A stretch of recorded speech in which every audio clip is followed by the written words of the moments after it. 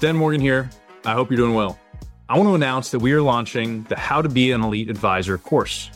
We are combining all of our best teachings and ideas into a course that you can complete in less than a week. I want to share with you the best ideas that I implement within my practice that have helped me achieve more than I ever thought possible. I want to share how I have unique meetings with clients. What's the mindset of an elite advisor? How do you prospect in a way that'll separate you from other advisors? At the Elite Advisor Network, we reject average. I want to help you see what your full potential is and reach it faster. Set time aside this week to take the course. Click on the link or go visit gobeelite.com. I'll talk to you soon.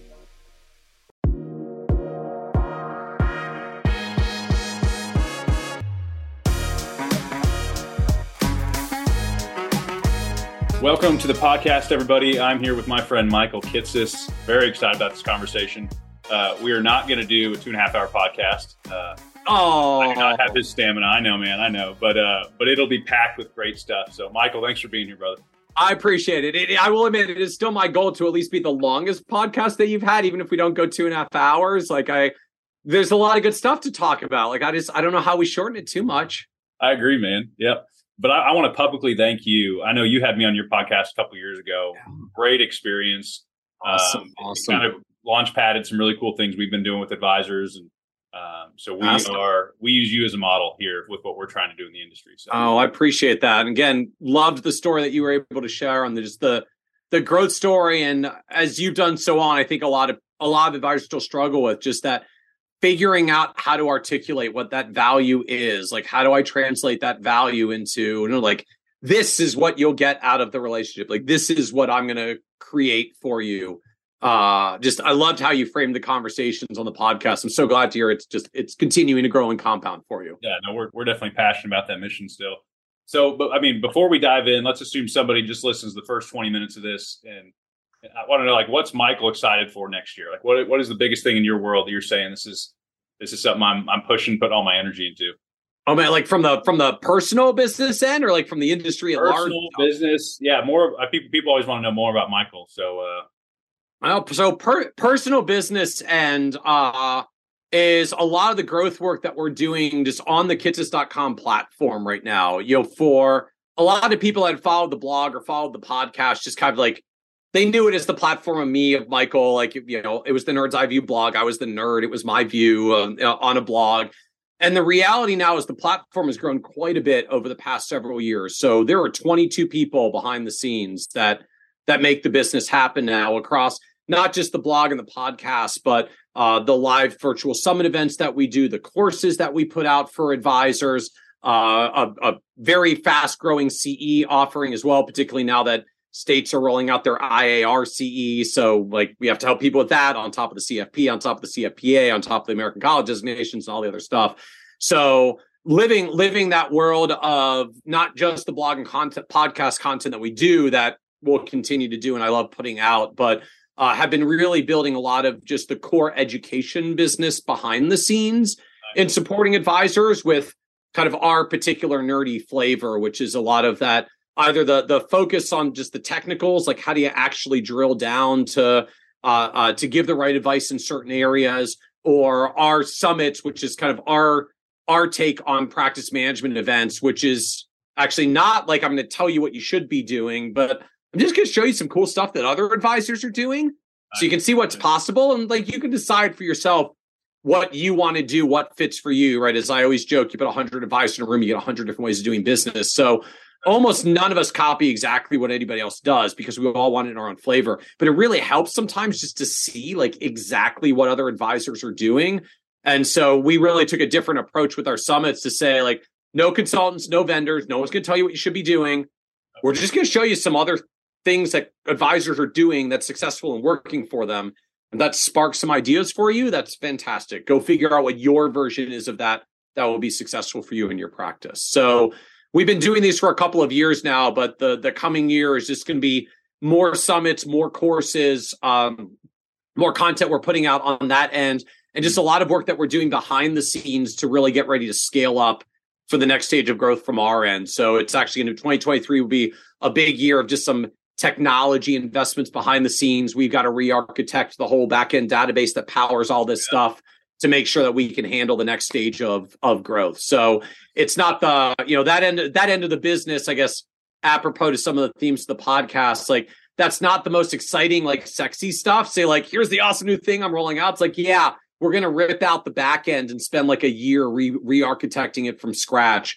But sometimes like that's what you have to do for the business. And so it's going to be a relatively significant pause year for us on revenue growth. We'll still grow some, but not nearly what we did for the past 2 or 3 years. But it's doing the internal work on the business that's necessary to set the foundation, because I'm super excited about the growth we're going to be doing in 2024 and 2025 off of the foundation that we're rebuilding in the coming year. That's great. I mean, it's the adage of what got you here isn't going to get you there. And I think I see a lot of advisors struggling with that, where it's like, hey, it kind of works. I make enough money. And sometimes we go in and say, hey, let's tear it down and rebuild it, because more of the same thing is you've kind of hit your capacity. Well, to me, it's all a capacity constraint. Just for anyone that's lived the business owner founder journey. And I mean, I've done this a couple of times now of, growing XY Client Network, growing Advice Pay, growing the Kitces.com platform, new planner recruiting, FP Pathfinder, even outside of the advisory firm where, the original firm I was at, I didn't found, but I showed up when we were under 200 million. I was there when we were over 2 billion. I lived a 10x growth cycle at that business as well. And just there's an interesting dynamic that comes that as businesses just keep growing, you hit natural capacity points in the business. There's one where you can't handle any more clients. Then there's one where you can't handle any more direct report employees. Then there's a couple others as the business gets larger and more complex.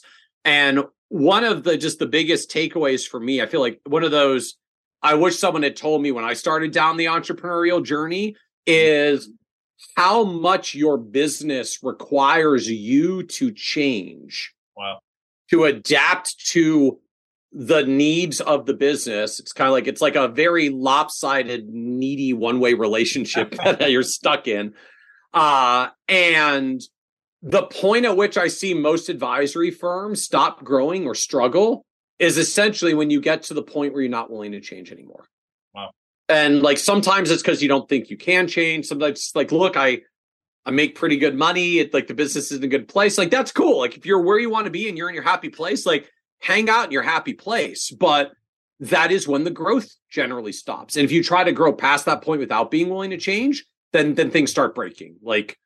Your time goes up, your happiness goes down. You start getting turnover problems. You start getting attrition problems. Everything starts feeling like a mess all the time. Then you got to figure out how to right size it, which is an even less pleasant process. But that dynamic of there are just very natural capacity points that happen in any growing business. And if you don't realize what they are and you're not cognizant of them and you're not ready to change when you whack into one of those growth capacity walls, it will flatline the growth of your business.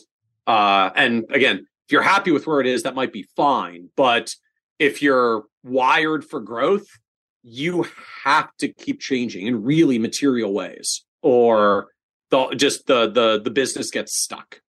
Yeah, and I've seen it even when I coach individual business owner clients, it's almost you have to learn to live in a tension. The tension is it's never solved. It's never easy street, and it's almost change is constant. You never know when you're going to come in and all of a sudden the key person says, "Hey, I'm moving to Florida," and if you're thrown every single time, surprised, yep, you can't handle it. It's going to cripple you unless you're this is just part of it. It's hard. I have to change, and then you almost learn. And I'm learning this later on in my business to stop fighting that. And just kind of fall into the flow. And I think a lot of advisors at times giving stuff away, because how much stuff you've had probably to given away so far in your progression.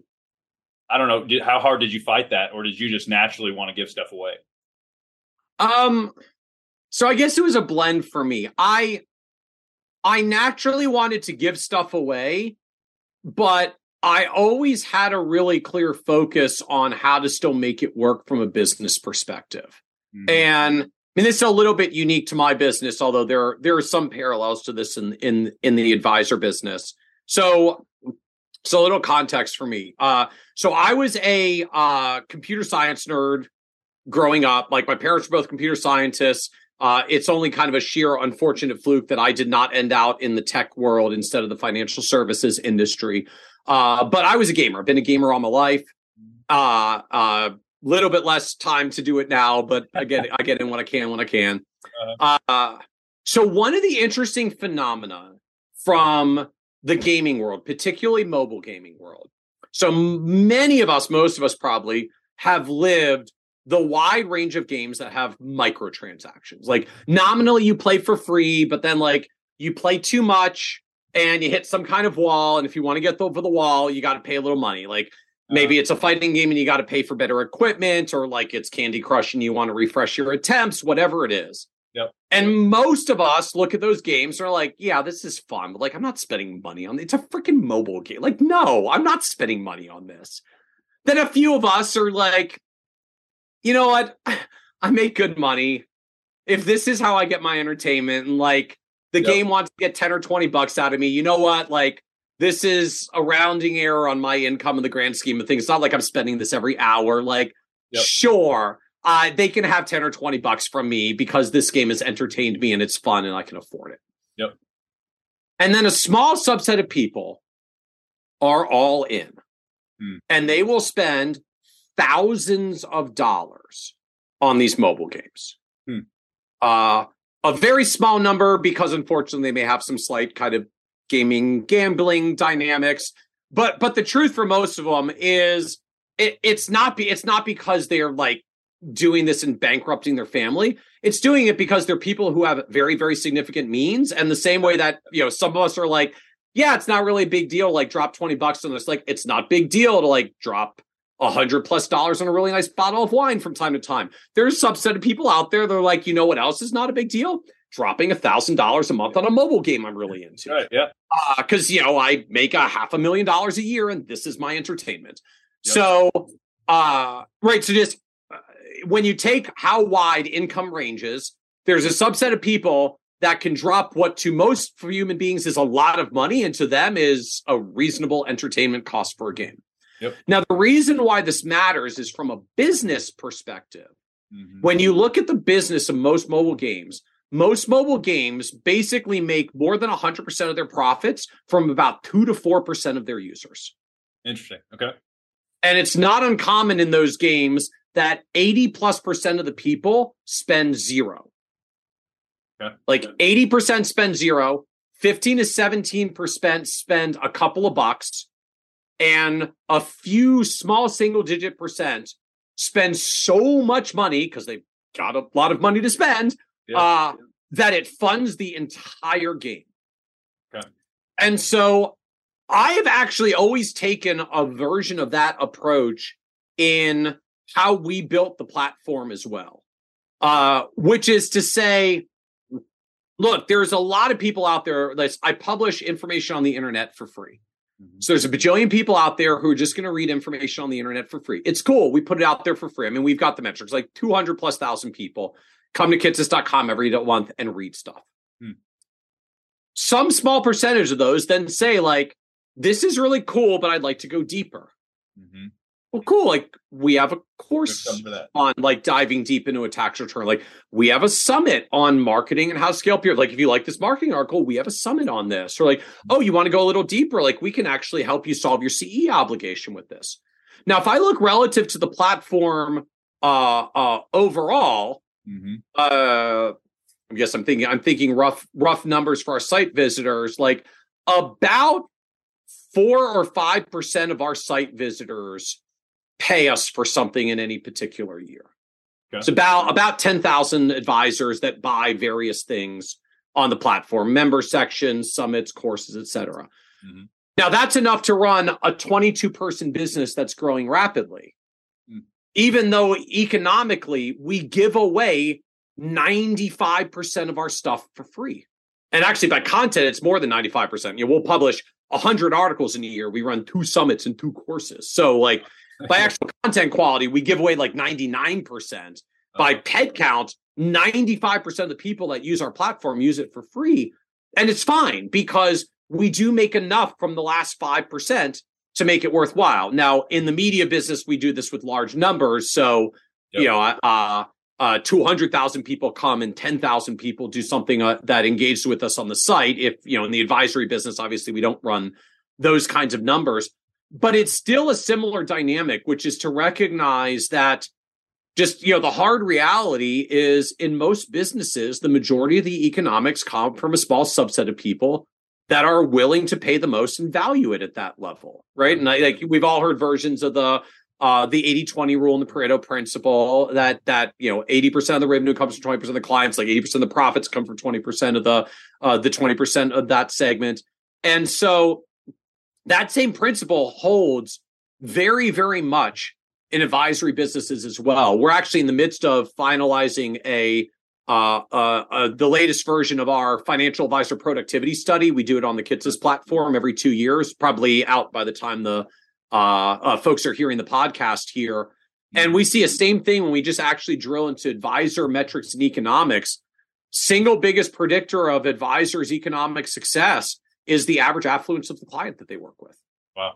Yeah. I know that's not like a sexy thing. We want to hear it's like the advisors that do this super cool technology and serve like a bajillion mass market folks and figure out how to do super lean and cool with tech. And right, there's some people that made some very reasonably profitable businesses by doing that. Like you can make a good living serving a lot of different people. Yep. But at the end of the day, just when you drill down to the advisors that have the highest productivity metrics, like the most revenue per advisor, the most profitability per client, the most take-home pay, it's the advisors that work with the people that are able to write the biggest checks and create value that's meaningful for people who write those checks. It's ultimately a dynamic of moving up market. And so we won't necessarily do like the free work for a zillion other clients to get to the few people that are higher net worth. But the economics of an advisory business is really in that same phenomenon and dynamic, with the added sort of asterisk, like we are in the money business. Like we are at the place where money is. Like it's you're trying to find people who have a lot of money. It's good to be in the money business. Like that's a good way to to find the business opportunities. Yeah. So what would you say to the advisors? Because there are the top portion, and I'll go to conferences or trips, and it's like, okay, these people are in a different category where most advisors, it's hard to even comprehend the revenue they make or the assets they manage. There's also maybe the bottom 20, which may not survive. They're not making enough. There's not viability, but a majority live in that middle that without, I'm a 30-year-old advisor in a town. I can't go to the $50 million client and convince them to leave their advisor. What would you say to them about, is the industry shifting to where the probability of them being successful is better, whether it's people are getting better at just charging for advice and it's not just an AUM, bigger, better clients all the time? How does somebody not get defeated by that? Well, all right. So I'd answer that a couple ways. I mean, first, just I would note, like, moving up market can happen a lot of different ways. At the purest sense, moving up market in this dynamic is about getting more revenue per client. Nice. By whatever means you charge for. So flat fee, retainer fee, planning fee, AUM fee, like whatever it is. It's not actually, it doesn't have to be about assets, although that's a straightforward path that a lot of us take. Yep. Ultimately, it's just about the revenue that you generate per client. And if you think about it at the most basic level, like advisors are a service business. Yep. Service business, you get paid for your time. Now, most of us don't charge by the hour. But at the end of the day, I can take how much revenue you're responsible for, and I can divide it by how many hours you work, and I can figure out what your hourly rate is. Yep. Right? Roughly 2,000 working hours in a year. You're doing 300,000 gross revenue production. You're equivalent of $150 an hour. Yep. Now, to be fair, not 100% of our working hours go toward clients. It's 50 or 60% of our hours usually is about the best you can do, because you got compliance, professional development, management, other in-office administrative things you got to deal with. But you can figure out that hourly rate. If I time adjusted for like truly productive hours that advisors have, you still tend to end out in a like $250 to $350 an hour is actually really common when I just drill down with an advisor and do the math. Like, what's your revenue? How many hours? How many working hours are actually client facing? Divide B into A. And it's like, well, there you are. Got it. Now, if I'm working with really affluent clients, I'm working with a decamillionaire. My fee is significantly higher. At least we'll do this in the AUM context for now. Like, my fee is significantly higher. Now, realistically, I have to spend more time with the $10 million client than I do with a $1 million client. Yep. It's not 10x though. Yeah. But now, to be fair, my fee schedule is probably graduated, so I don't charge my $10 million client 10x while I do my $1 million client, but I probably charge them 5x the fee, even with breakpoints. It doesn't take me 5x the time. And what that means in practice is if I calculate the fees that I'm generating with the same amount of time, like I don't get to create more time. We all have the same 24 hours a day, 168 hours a week. Effectively, when I move up market and I'm generating more revenue per client, I'm generating more revenue on my time, my equivalent hourly rates goes up. So if you look in the wirehouse realm, the average wirehouse advisor does about $1.1 million of gross revenue. Just public data, if you pull out like the Merrill Lynch, Morgan Stanley statements. If I'm doing $1.1 million of revenue, I'm averaging $550 an hour on my time. And to be fair, against, I don't really work all 2,000 working hours. I'm probably averaging more like $800, $900 an hour. So how do wirehouse advisors generate more revenue than a lot of advisors in the independent channels? Wirehouses have done a pretty good job attracting the ultra high net worth folks because, there are, as much as some folks in the independent channel like to bash the large wirehouses, the reality is there are a lot of people with really large checks or really large net worths who trust national global brands. Like they really do. Like our industry likes to fight amongst each other and shoot shots at other channels. But just you look at the consumer flows, like Morgan Stanley has, I think, more than $4 trillion. Schwab has 12,000 RIAs. And it doesn't have $4 trillion in its advisor channel. It's like Morgan Stanley, almost as large as basically all the independent RIAs combined. Wow. And that's just Morgan. And then you put like Merrill and UBS and Wells Fargo in there. Like wirehouses are huge and they have a lot of really high net worth folks. How do wirehouse advisors get to the income and revenue levels that they do? They're essentially commanding a higher premium on their time that they can generate by working with people who have enough dollars and have enough complexity that they can pay $800 an hour for financial advice, right? And just if I want to be an $800 an hour advisor, at some point I have to work with people who can write $800 an hour checks and have $800 an hour problems. Yeah. Now, relative to the question that you'd asked, and to come down a little more practical level, because most folks aren't going to be listening to this thinking like, well, my average client right now is $350,000, but like $10 million clients sound great. How do I get me one of those? Sounds great. How do I make that happen? In practice, the way this happens is incrementally. It's not about how you get from a $350,000 client to a $10 million client. It's how you get the average from 350 to 500 to 600 to 700 to a million to 1.2 to 1.5 to 2, and you move up market incrementally, gradually over time. Yes, every now and then there's an advisor who's like got some amazing natural gift and they just know how to get bajillionaires out of the gate. Yep. I was never one of those. I don't know very many people like that. If that's you, like you don't need to listen to this podcast, or you can do other things. Kudos to you. For the rest of us mere mortals, like those people don't drop out of the sky, and that's not my natural social circle. Yep. So you don't try to go there all at once. You try to get there incrementally. And so the way I would encourage, if I was to think about this from a practical perspective, the primary thing that blocks you from getting there is that you don't have the capacity. Well, so I guess two things. You're not really built to serve those clients. As much as we like to lob some things in the industry of like, a $10 million client doesn't take 10x the work. Like they do take more work. They do have higher service expectations. They do have higher expectations around your expertise. They do have higher demands. It's not perfectly linear, which is why you can make a little bit more money moving up market, but they do have higher demands and expectations, which means trying to turn your firm that works with the mass market into the ultra high net worth overnight. Like it doesn't work. You're not ready to serve at the level that they want. And frankly, you have too many clients that don't want what they want to give you the time and capacity to do what they want to do. Yeah. The way you get there is incrementally. So the most basic way to think about this is if you want to get there, calculate. So take your total revenue, divide by how many clients you have. That's your average revenue per client. From now on, you're not allowed to take anyone below that number. You're just not allowed to take anyone below that number. By definition, they're a below average client. And if 28% of your profits comes from 20% of your clients, the truth is for most firms, your average client is actually not profitable. Wow. Yeah. So you're not even at profitability with your average client because it tends to be the small subset of largest, whatever large is to us. But we're at least going to start there. From now on, you are not allowed to take anybody that's below the average line. You're only allowed to take anybody above the average line. Now, on top of this, you're going to have a capacity problem.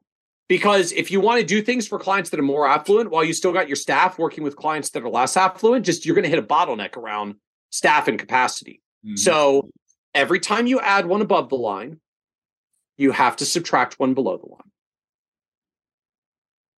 Now you can decide how you want to do that. Nobody likes letting clients go, right? I worked so hard to get them in the first place and to get here. It feels really, really scary. It's okay. Your revenue is going to go up. You add one below the line, subtract one. You add one above the line, subtract one below the line. Your revenue will go up. So you are still going to be moving forward, but you're going to move forward in a way that doesn't create a capacity bottleneck for you. So you can do this lots of different ways. Like you can fire the client. I mean, usually the first few are easy because we all know, like deep down, upset people. Like you see the name come up on caller ID. We don't have that as much anymore, but like you see the name come up for the phone call, and you're like, oh yeah. So like you can start with them. They're the easiest to let go, but you can just tell them that you don't want to work with them anymore. It's okay. You're allowed to. You can say that gradually, you know what? We've come so far together. You don't need my services anymore. You're in a great place. I'm going to convert you to a retail account and I wish you the best and moving on. You can refer it out to another advisor. Look, the truth is your below average clients, like you're not serving them the best anyways. I mean, let's be honest. Yeah. You minimize how much time you spend with them because you're trying to spend your time in other areas of the business that grow it.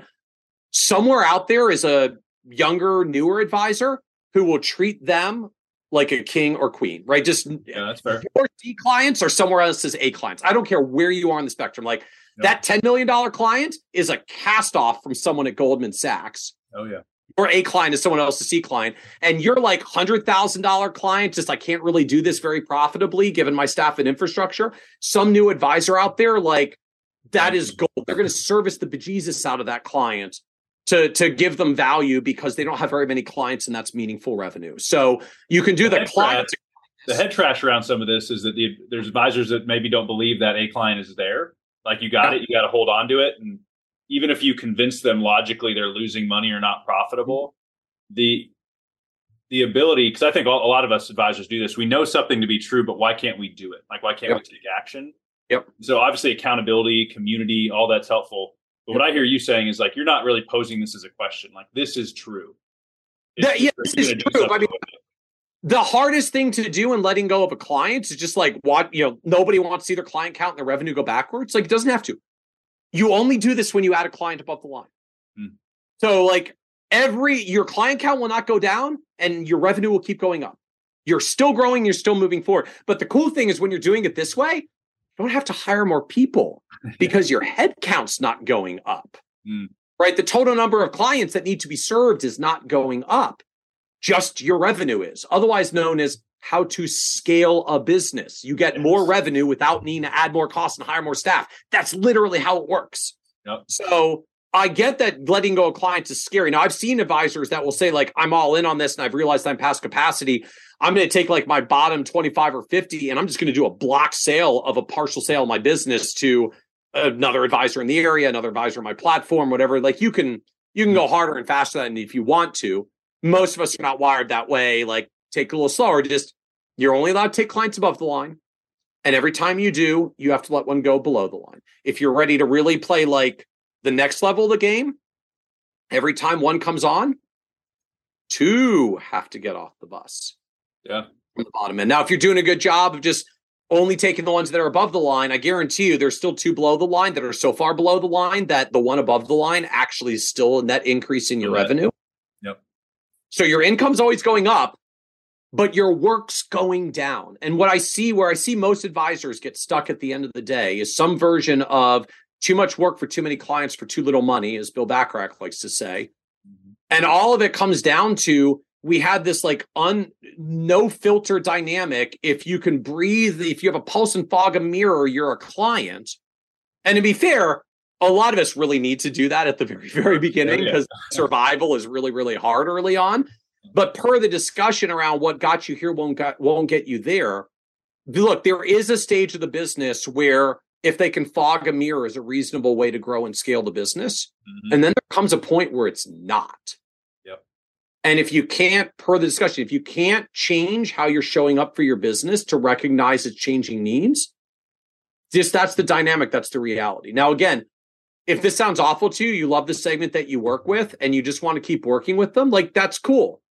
You're probably not going to be able to grow a lot further where you are. You're not necessarily going to be able to improve the economics of where you are because there's no like magic. If only I do this one magic thing, everything's like twice as profitable with the same clients. Like just that doesn't exist. Yep. Fundamentals of business are unfortunately just a little bit more grounded to back to the practical costs and constraints of people and service and time. Yep. If you're at a happy place with the clients you serve, like more power to you. But if you're feeling that like too much work for too many clients for too little money, it always comes from, I have too many clients below the line. Yep. Yeah. We believe in the progression of awareness, understanding, belief. It's like, I just need to know that this business model is not sustainable. It got me where I am, but I need to change it. Okay. Practically, how do I go up market? And for me, I was a 20-something-year-old advisor. Like relationship wasn't going to cut it. I just didn't know people with money. Yep. I didn't want to just do it over the next 20 years slowly, just by happenstance. Yep. That for us, we say the advisor is the product. Like the best way to go up market is to level up yourself. That yes, you can get in a room with a client that's worth 10 million and bring something unique, and that is fully within your control. Well, absolutely. Again, part of the productivity study that we're working on right now, we found, as we have in many other years as well, the average CFP professional has significantly more affluent clients than non-CFP professionals. Just when when you're in the knowledge business, like you sell the knowledge between your two ears, like the more you stock the shelves, yes, the more you've got to sell. Like that's just kind of the dynamic of how it works. And so the more that you can do to invest in yourself and your knowledge, the more it lifts you up market, right? I mean, I went through a similar dynamic. Like, granted, I took it to an extreme because I'm a little hardcore this way. Like, I went all in on degrees and designations in my 20s. I got a whole alphabet soup after my name that goes with it. But without a doubt, like, that was a very material driver for my ability to develop business. Was not just the credibility that I had with the alphabet soup, but just I talked to prospects. Like, I show them things that they haven't heard from other advisors because I know more than other advisors. Yep. And, the truth, like, I mean, you don't have to get the whole level of alphabet soup that I do. I mean, bear in mind, like, there's about 300,000 financial advisors. There are only 90,000 CFP certificates, and not all of those are even in practice because, like, some are retired and some are in academia and other places. So, like, if all you do is go out and get the CFP marks, you are literally above the average, like significantly above the average. Yep. And then you can go deeper from there if you want to. So yes, like investing into yourself is what creates the knowledge base and the inventory to be able to sell more knowledge, to be able to command a higher fee for your time. That is ultimately what makes all of this work. But like the big but that goes with it is most of us aren't sitting around saying like, well, I only work like 15 hours a week. I got so much spare time. Like I'm going to go create I'm going to go use all this boring spare time to go amp up my education and then go fish for whale clients. Yep.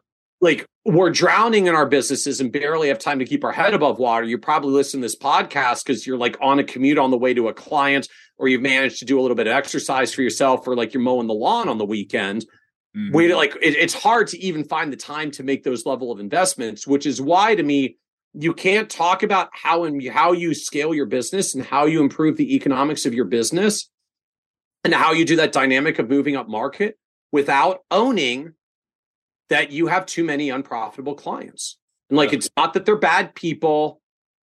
Again, somewhere, someone out there will serve them the way that they should be served, that they deserve to be served. Like this isn't a small people should be kicked to the curb kind of thing, which I know sometimes the industry puts on ourselves, or as you framed it, like the head trash that we sometimes get caught up in. Someone out there will service that client better than you. Yeah. And not because you're a bad person, but because you don't have the time to serve them because you got too many other clients and you're focusing where you're trying to focus. So do the client a kindness and get them to someone that will serve them the way that they should be served. Yeah. And they get upgraded and you get the capacity to then do the upgrading that you want to do to move to the next level. Yeah. And I think some advisors, and I struggled with this early on, that I was the best advisor for them. Like if I dropped them, their financial life would fall apart. And it's like, they'll be okay. Like you have to know there's other great advisors out there and they will be okay. Well, and candidly, like I mean, when I went through a version of this earlier in my career, like, look, I know how many bad advisors are out there. Most of us do. And so like, I could not in good conscience ever turn a client away or even a prospect away. Like the image that it came to mind for me was like throwing them to the wolves. Just like that was the mental image that I had, appropriate or not. Like they managed to like climb up the wall to safety, and I'm gonna like kick them off the wall and back into this like flock of wolves sitting at the base that's like trying to nip at them. Like it was awful. I had really negative head trash around this. Yeah. So the only way that I could solve this was I had to find the advisor I was going to send them to. Oh, nice. So I networked in the area. The first time this cropped up to me was actually less on the client end and more on the prospect end. As I was growing my ability to do business development, I started attracting more good clients and more not good fit clients as well. And I had so much trouble around like, they found their way to me. Like, how can I like kick them back to the wolves at this point? Like, what kind of horrible human being am I? Yeah. So I went on the website for Garrett Planning Network, which is the network for hourly advisors that works with kind of folks in that middle market. I found 3 Garrett advisors in the area. I took all 3 out to lunch one at a time. And I did my due diligence on them to understand, like, is this someone in good faith that I could send clients to? And I found one where the answer was a very confident, like he knew his stuff. He'd done it for a long time. This was the market he was really focused on serving and doing good work for. He had a great service mentality, like everything I would want to see. And suddenly it didn't feel like a big deal to send the people out. All of a sudden I was like, you know what? Like, I'm going to send the client to Jim. First of all, client's going to get served really well by Jim because Jim's awesome. Second, I actually really like Jim now. So I actually just want to see Jim succeed in Jim's business because he's actually a good advisor. So like, I want to see this dude be successful. And so suddenly I'm like, how many clients can I send to Jim? Because I'm talking to these people that are really not a good fit. And it went from, it feels awful to say no to these prospects because, the kick them off the fence into the wolves mental image, and into this, like, I'm helping the client and I'm helping Jim because Jim's really good and I want to see his business succeed. And he serves these people well. Like these are his people. So now Jim's winning, the client's winning, and I'm winning because I'm not taking on clients who aren't a good fit for the firm anymore. And over the years, it's just my market and who I bring in has shifted. I've had to find other advisors over the years to say, here's who I'm going to send the clients to now if they've got this situation and they're not a good fit, or they've got that situation and they're not a good fit. That's good. Well, let's dive. The last topic I want to jump into today is really the foundation of, and it's a shift I'm feeling, and our coaching group's being called by some big firms. You would know them all. How do we teach advisors to understand and charge for their time? Like their time and ideas are valuable. It's not the product. They need to sell products. Products are necessary. AUM is necessary. Insurance is necessary. But this growing group of advisors that's saying, man, I give away a lot of time and energy for free in the hope of selling something. 1, show me the potential of charging for my time. And then 2, am I even worth it? Well, I mean, the potential for charging your time, like, I mean, it's there. It's not really a question if you want to look around just at the broader industry data. I mean, we live in the particular center of it because one of my companies is a company called Advice Pay. We literally process standalone financial planning fees, one-time fees and retainer fees for individual advisors and large enterprises. And it's like, I can tell you fees are out there being charged all over the place and growing really rapidly because we're literally the number one processor of all the fees that are happening in the advisor space. I think we put through $300 million of standalone financial planning fees in the past 4 years. And we'll do. What was the difference in this year to last year? What kind of growth rate are you seeing? Oh, probably 60 or 70% in fee volume this year. Wow. That's cool. I mean, just numbers are enormous and growing. Now, breaking that down to an individual advisor level, like the typical advisor retainer that we see is about $3,000 to $5,000 a year. Okay. Which frankly is not that different from those of us who work in the mass affluent market, and like a good client is a three to $500,000 client at 1% is $3,000 to $5,000. Like it's not actually that different. Now, as with the AUM world, there are folks that move up market. So there are people that are charging $10,000 retainers and $20,000 retainers. The highest I've known is an advisor whose annual fee is $100,000 annual retainer. And his pitch is he works ultra high net worth. He does super deep estate planning work in particular, because you get that when you get people have like 9-figure net worths and 10-figure net worths because they're literal billionaires. Yep. And his pitch is basically, look, you're going to pay me $100,000 a year, and about once every 5 to 7 years, there's going to be a change in laws. I'm going to come up with an estate planning strategy that's going to save you tens of millions of dollars. Nice. I don't know what it's going to be, and I don't know when it's going to come. But I've done this on a repeatable basis for the past 20 years, and that's why you're going to pay me. And people do. Nice. Because again, fees are relative to wherewithal to pay. Now, I'm not paying him $100,000. I think he's good, but I don't have 10-figure net worth problems. Yeah. But people who have 10-figure net worth problems, it's a good deal. He's a steal of a deal. I mean, you're paying him $100,000 and he's saving him $10 to $20 million in taxes. Yeah, like, that's what our core teaches. That's a pretty good ROI. Yeah, if you can quantify the value of the idea, I think a lot of advisors, and I used to do this, you'd leave this kind of trust gap. You'd say, hey, good to meet you. Here's kind of what I do. I hope you like me. Let's work together, and I'm going to show you eventually that it was a good choice. Versus, hey, I'm going to meet you, be generous, and I'm going to show you up front that I've essentially just paid for myself. Yeah. Then the people that say no are people you don't even want.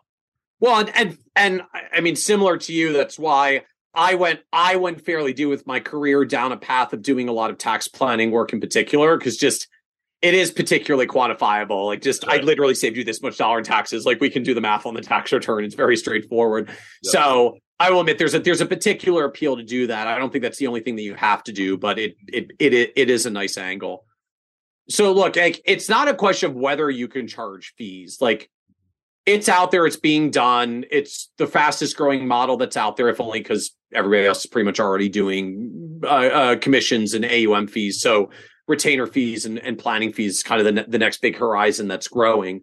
I mean, I think more practically, the challenge is not really whether you the challenge is not really whether you can. The challenge is whether you can.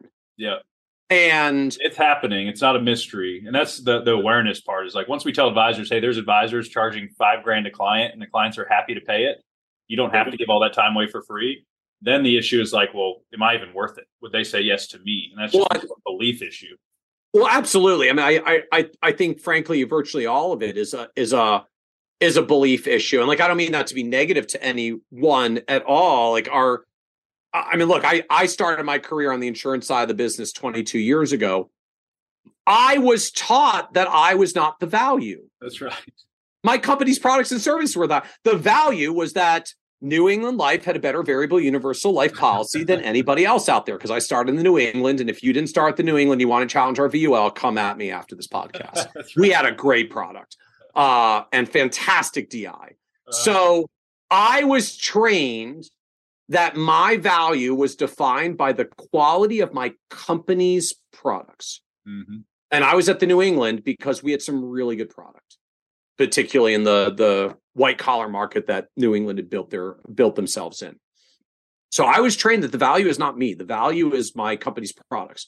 And frankly, that made me feel really dependent on the New England, because, if I went to any other company, I wouldn't be able to sell their DI policy. So I got to stay attached to New England. Uh-huh. When you move into the advice business, it is a fundamentally different business.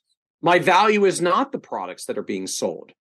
I'm going to find you the thing, because I got a great array of products that are out there. Everybody's architecture is going increasingly open. But that means almost by definition, like, my differentiator is not my product. My differentiator is me. Mm-hmm. If my differentiator is me and my value is me, for me, when I started making that transition, it gave me a freaking crisis of confidence. Just like, I still remember very clearly, like, sitting across from a client. It was probably like a year and a half, 2 years into the business, at his kitchen table. It was a doctor. He'd saved up about $350,000 in his mid 50s. And this was almost 20 years ago. It's like if $350,000 then was more than it is today. Like, that was good money. That was a good client. Like, back then, $100,000 rollover was like amazing. So this is like a $350. This was a really nice client. And he said he's getting ready to retire in another year or two. And he wanted to know, like, what should he do with this nest egg? It's like, this is everything I've got. Like, I think it's enough. Mm-hmm. I'm not sure what to do with it. That's why I've, asking you to be my financial advisor. Oh. It's like, and so like, he asked me that question. I'm like, the truth is I have no freaking idea. Like, dude, do you realize I'm 23 years old and I was a psych major? Nice. Like, I have I mean, I know all my company trained me, I'm supposed to say, but like, dude, I have no idea. Like, let's be honest. I don't know anything. And so for me, that's what set me on this journey of, well, I got to get some like designations and degrees to learn what the heck I'm talking about. Like, This is people's life. This is people's life savings. Like, you can't screw this stuff up. Yeah. I mean, never mind even just like, I want to have enough expertise to be able to charge for my time. Like, this is people's life savings. Like, you can't screw this stuff up. Like, you can literally destroy lives and families with this. Yeah. And so from my end, like, that was what took me down this path of, well, then I got to get the degrees and designation. Like, I have to learn my stuff so that I actually do know what I'm talking about, so that I don't screw up this advice and like cause any harm. Mm-hmm. And along the way, it turns out like when you go learn a bunch of stuff, that's your inventory that you're selling. Mm-hmm. And in the same way that I was very comfortable to sell New England products because I knew we had a really good product. I had confidence to sell my value and charge fees for it because I know I got good stuff stocked on the shelf now. Yep.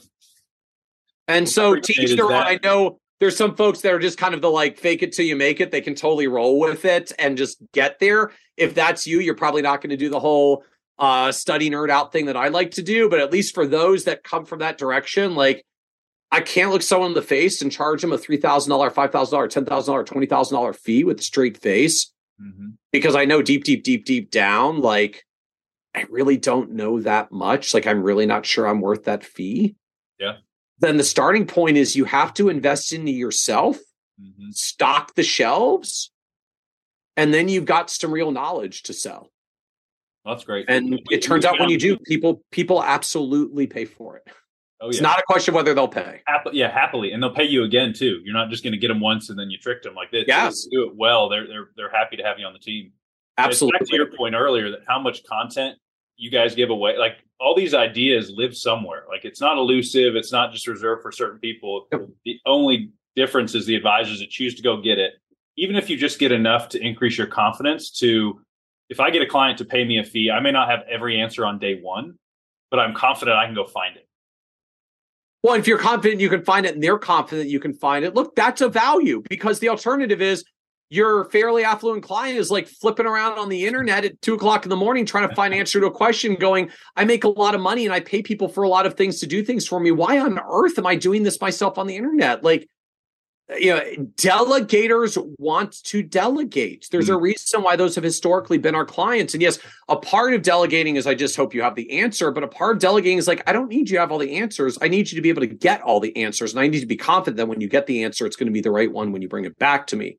Yep. And that is more than sufficient as a service. Now, when you've got some of the answers, it's nice as well, because you can't convince them you can find answers unless you have at least a few of them. So there is like a little bit of a minimum bar there, but you still don't have to have every single answer. I don't have every answer for particularly complex client situations that come up, because look, like, they're so freaking complex. No one has the answer. Like, that's why they're seeking us out to be their advisor. Like, these are questions that no one's answered before. That's right. Part of the virtue of continuing to move up market. But all of that is built around, yes, they will pay, but you have to have the capacity to take them, which is why one-on, one-off matters.